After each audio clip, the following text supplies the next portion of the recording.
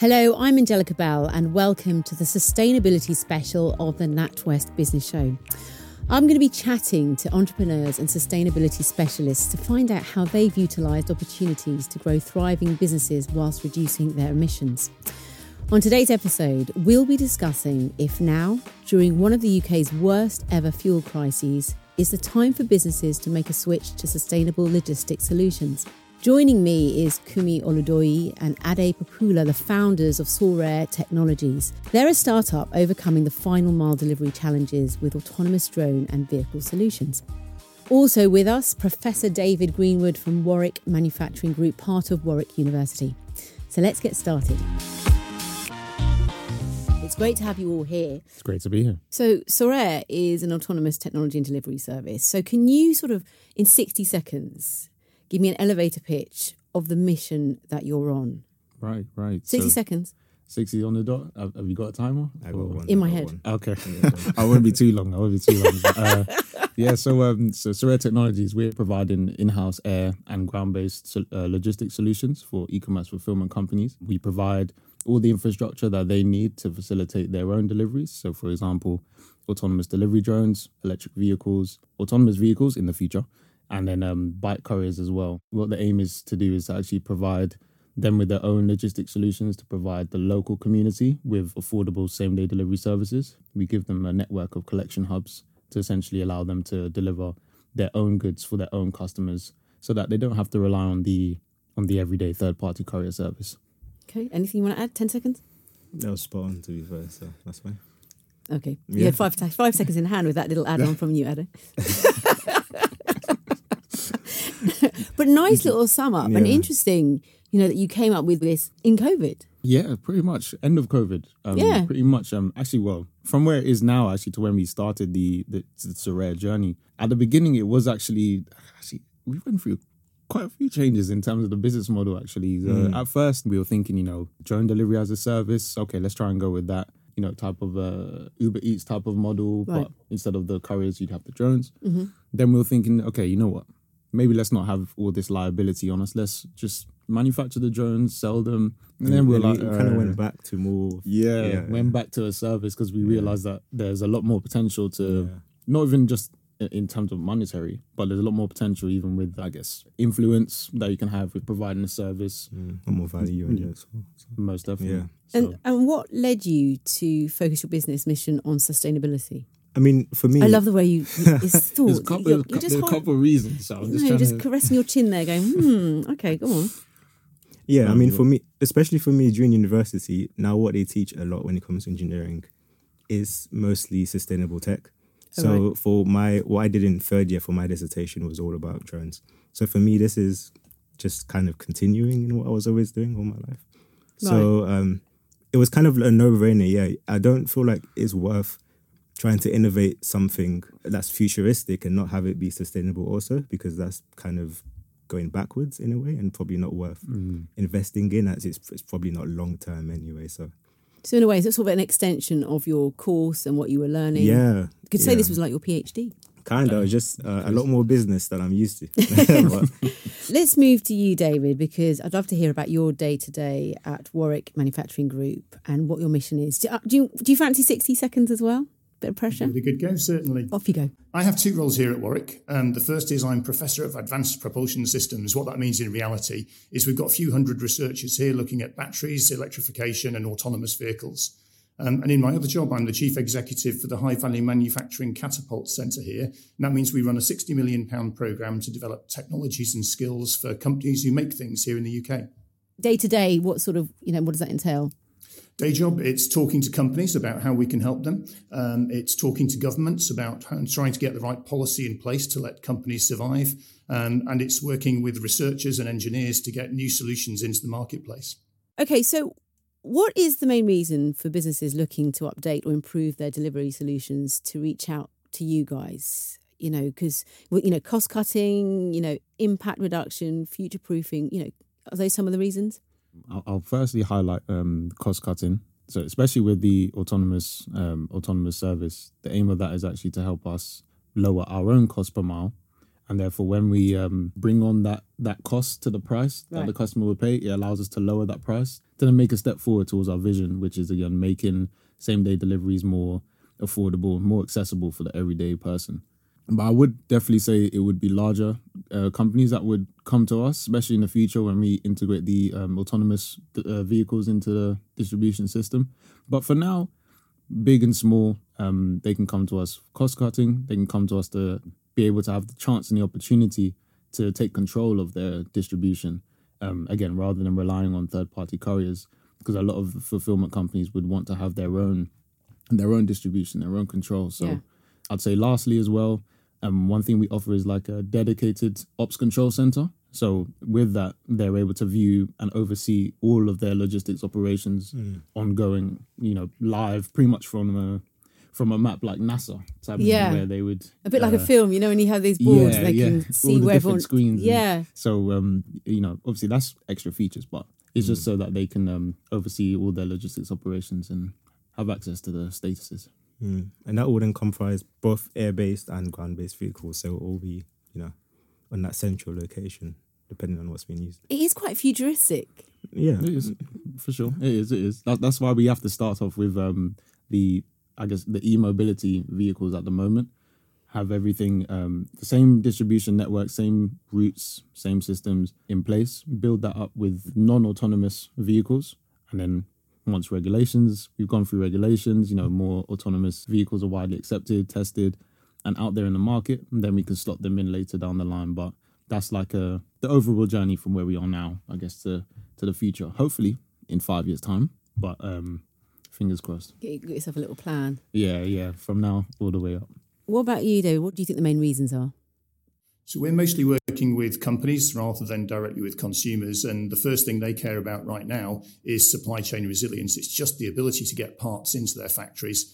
With the problems that we've had around the globe over the last couple of years, lots of them are really struggling to get the parts they need out of places like Shanghai just to be able to build cars or to build equipment that you and I would buy. Second to that is about cost. Exactly as Ade and Kumi said, it's about optimizing the cost, getting it down as far as possible, keeping the cost to the consumer down. And at the end of that, but underpinning it, is the net zero carbon or sustainability agenda. But what's quite interesting is when we talk to government, their priorities are the same, but in reverse order. They care first about sustainability and net zero, and then around how industry is going to respond to it. Oh, really? Do you think that's the right way around? I think it means that companies like us or organisations like us have got a role in translating government policy into industrial action.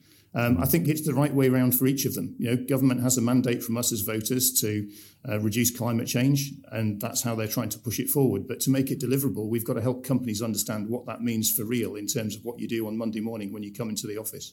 Well, smaller businesses, they have less opportunities to invest into in-house solutions like EV and hydrogen-powered vans, due to sheer cost, mileage limitations. So where should these businesses be looking to improve their logistics and cut their emissions?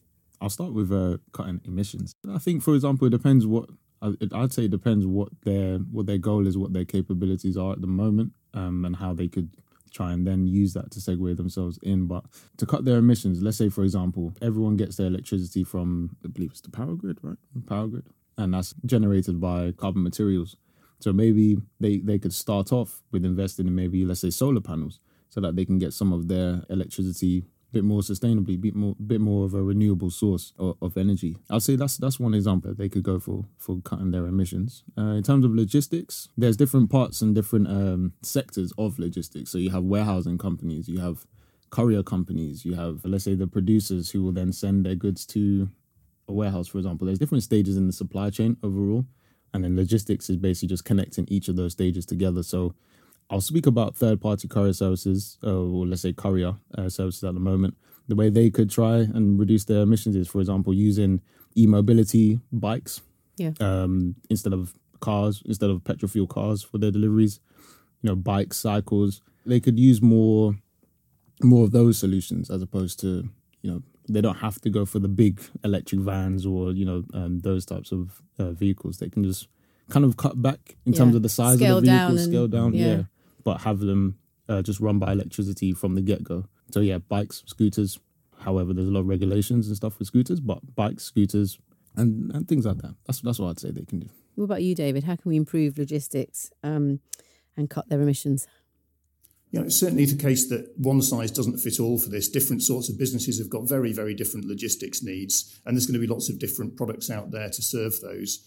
The first thing I would say is I think things like electric vehicles and plug-in hybrid vehicles are actually quite affordable now to small businesses, and there are tax breaks in place to encourage them to take them up. So if your business needs are such that an electric vehicle will do the job, then life is good.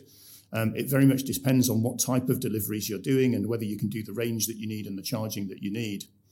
Of course, what you can do is look at whether you actually need the fleet of vehicles you've got today. Do you need that size of vehicle? Do you need that number of vehicle? Do you need to be doing as many journeys as are there? Could you consolidate consignments into single shipments rather than having multiple vans moving around the place?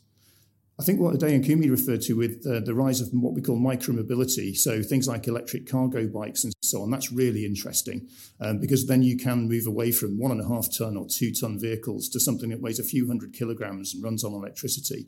There's actually legislation going through Parliament, hopefully in the next session, which will also allow for a wider range of those kinds of micromobility vehicles to be in the market and to be used legally. And that's a real opportunity. I guess the hardest thing is if you're the type of business that ships goods very long distances in 40-ton trucks, there just aren't a lot of solutions out there for that. Electric and hydrogen are proposed, but they're certainly not a game for a small business to play. It's very expensive. It's quite experimental. It needs loads of infrastructure. There are big companies, big logistics providers trialing those, and I guess small companies could engage with them, but it probably isn't something I'd advise a small company to go out and try today. Is the use of autonomous delivery solutions affordable to smaller businesses, or is this an infrastructure solution that we'll see carried out by, logistic companies in the future? For now, into the near future, I'd say mostly big companies at the moment, most definitely. They have the funds for it available. Later down the line, autonomous technology, autonomous vehicles, they'll definitely become more affordable, I guess, for smaller businesses. But it's tricky for smaller businesses, isn't it? Because we're in the fuel crisis, cost of living crisis, and they're penny pinching. They're just trying to survive. It's true. It is very true. I mean, in that case, in order for a small business to try and get ahead or try and get their foot in the game, I'd say they need to be collaborating or partnering with the larger companies, the suppliers, the manufacturers who have that technology. It could be different types of partnerships that they could probably do. For example, they could participate in grant-funded projects where they can get a pool of money in order to execute certain operations or certain parts of the R&D so that they can have the IP in their own autonomous technology, autonomous vehicles as well. But as well as that, it may be beneficial for them to approach autonomous vehicle manufacturers, negotiate a partnership in some way, maybe exchange for some equity or a merger of some sort, where your operations would then be able to include some of their technology, maybe for a discounted price or a share of the revenue, share of the profits, for example. But yeah, there's a couple of ways for some smaller businesses to get their hands on it. So you're saying it's collaborating? Yeah, essentially. Going back to the collaboration part, when it comes to these technologies, there's just so many different parts to it that probably one company wouldn't want to do every single aspect of it anyway, because you probably don't have the manpower or the expertise, and it's probably just better to specialize a little bit more in one, which brings the cost down, and that helps all of you. So if you focus on that part of the tech, I focus on this part of the tech, we're both going to need it. We need it to push the society forward anyway, which is going to benefit both of us. So it's definitely worth it, rather than everyone trying to do their own thing, which will be kind of a little bit more wayward, and you could actually move a lot slower in terms of the whole industry and your business as well. So everyone makes and everyone gains. Yeah, literally. Well, David, do you think it's the right time for businesses to be investing in sustainable delivery solutions now?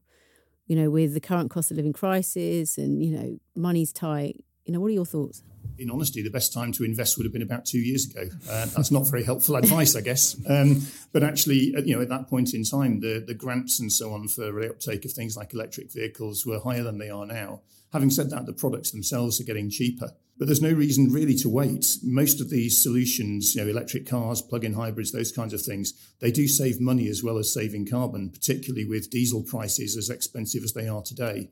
So whilst there is a higher capital cost to buy these vehicles, most of them, depending on how you use it, most of them are paying back within a year or 2 years. So from a business decision perspective, the earlier the better. Technology is getting cheaper over time, and what that means is that it'll become more affordable for more businesses. Right now, electric vehicles are suitable for some businesses, but not for everybody. The cheaper the technology gets, the more businesses will be able to take it up. And what about the infrastructure? Is that ready? Especially for smaller business owners? And are there other investments and solutions that SMEs can make, rather than, like you say, having your own EV fleet, for example? Yeah, so whether the infrastructure is good enough depends on how you use your vehicles. There are lots of organisations that have, small fleets of vans that spend their night either in the warehouse or at the driver's house, and they travel a short enough distance that, frankly, if you charged it overnight, it would be able to do an entire day on a single charge, and you don't need to worry about infrastructure then. It's just there. Clearly, if you're the kind of user that takes a vehicle and then loads it up with 40 tons of goods and drives it 500 miles down the country, then you really care what the infrastructure looks like along the national highways. And it's good and it's getting better. Whether it's good enough to be a commercial solution, I think is questionable. It very much depends which part of the country you're in. And that's improving over time, of course. But it's all about how do you use the vehicle and where do you use the vehicle. But actually, infrastructure isn't the biggest setback for most organisations. A lot of companies can use this just using the infrastructure in place around them today. The infrastructure depends about what you're actually trying to kind of deliver. And you wouldn't know that unless you have a close relationship with, your clients or customers, etc., which small businesses would have that advantage to be able to kind of optimize what they're doing a lot more, rather than just have a general-based solution, which is just very inefficient and, not very lean, you could say. Well, if a company is on a budget, they're penny pinching, they're thinking about, how they're going to stay afloat and stuff. What actionable advice would you give to those owners looking to improve their logistics and their environmental impact when money is tight? Yeah, I'd say in the short term, the biggest thing that people can do is look at what their delivery schedules are. It's about, can you combine loads? Can you minimise the number of trips? Can you use the same trip to do a pickup as well as a delivery? Just minimise the amount of travel that you've got to do. And it's a no regrets decision. That's something that it's not to do with fuel price, or it's driven by fuel price now, but it's always a benefit. You're never going to be suffering as a result of that. You can also be thinking, as you're replacing the stock of vehicles that you've got today, what decisions you're making going forward. Don't just buy the same as you had last time because it worked last time. The technology's moved on, and there are some really good options coming up at the moment.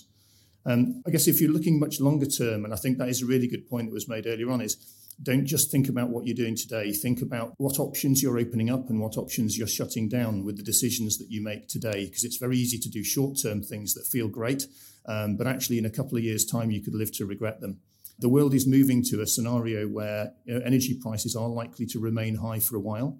And not only that, but with a net zero carbon agenda coming forward, companies are starting to really care about how much carbon is embedded in their products, including from the logistics. And eventually governments are going to have to act by doing things like putting cross-border carbon taxation in place or taxing carbon from logistics. So decisions that are made now that take you towards a low carbon or a sustainable future are ones that you're unlikely to regret. Whereas if you're buying a truck with a 20-year lifetime, you really want to think about the environment that's going to be operating 20 years from now. Well, David, there's lots to navigate, and you work with new age entrepreneurs. So what advice would you give them when they need to find research and advice? Where should they go? There's a whole ecosystem out there, depending on what they're wanting to do, whether it's products, whether it's services, whether it's manufacturing. So, for instance, the Catapult network that we're part of is great if you're looking at manufacturing. If you're looking at services, if you're looking at networks and things, you've got people like the Energy Systems Catapult, you've got Connected Places Catapult, and lots of local government organisations have got signposting routes there. So you can basically phone up your local growth hub and they'll explain who you ought to talk to be able to get the right grants or do the right kind of development programmes. It's not an easy thing to navigate as a small business. It's quite complicated, but there are organisations out there to help. And David, if business owners are listening now and they're thinking, is sustainable investment worth it? What would you say? What's the alternative? Right. If you look very simply, see what your shareholders are saying, see what the government's saying, see what the policy is doing. All of it is moving towards sustainability. It's becoming increasingly difficult for companies to get investment if they don't have a clear path to net zero in the longer term future, and if they're not thinking sustainably today. Well, finally, on that positive note, which is very inspiring, and this is to all of you, do you have one key piece of advice for the listeners to take away when it comes to sustainability in business? David, let's go to you first. Take it seriously. It's as simple as that. Your investors are going to be looking for it. The regulatory environment around you is changing, and your cost base will change according to sustainability. It's not something that you can put off for another day, I'm afraid. You need to start planning for it now. Okay, the time is now. I'd say definitely try and think about how you can partner with other larger companies, maybe companies that are even the same size as you but are working on something different that maybe you can benefit from. It's all about collaboration. It's all about network. You have to make sure you know certain people that can get you into the right frame of mind or into the right thinking or the right direction for your business. But never be afraid to approach bigger, more established players, especially when you're going through your journey, because more than likely they've been through the same stages, same problems, and they can help you out along the way as well. So be open, be collaborative, just be ready to get yourself out there and speak to more people and more players. If you scratch my back, I'll scratch yours, literally. Thank you, Kumi, Ade and David. And also thanks to you for joining this episode of the show. Now, there's still loads to come in our sustainability special, so please follow and subscribe. And if today's episode has inspired you, head to our website to find more insights and potential solutions that could help you take action today. Until next time.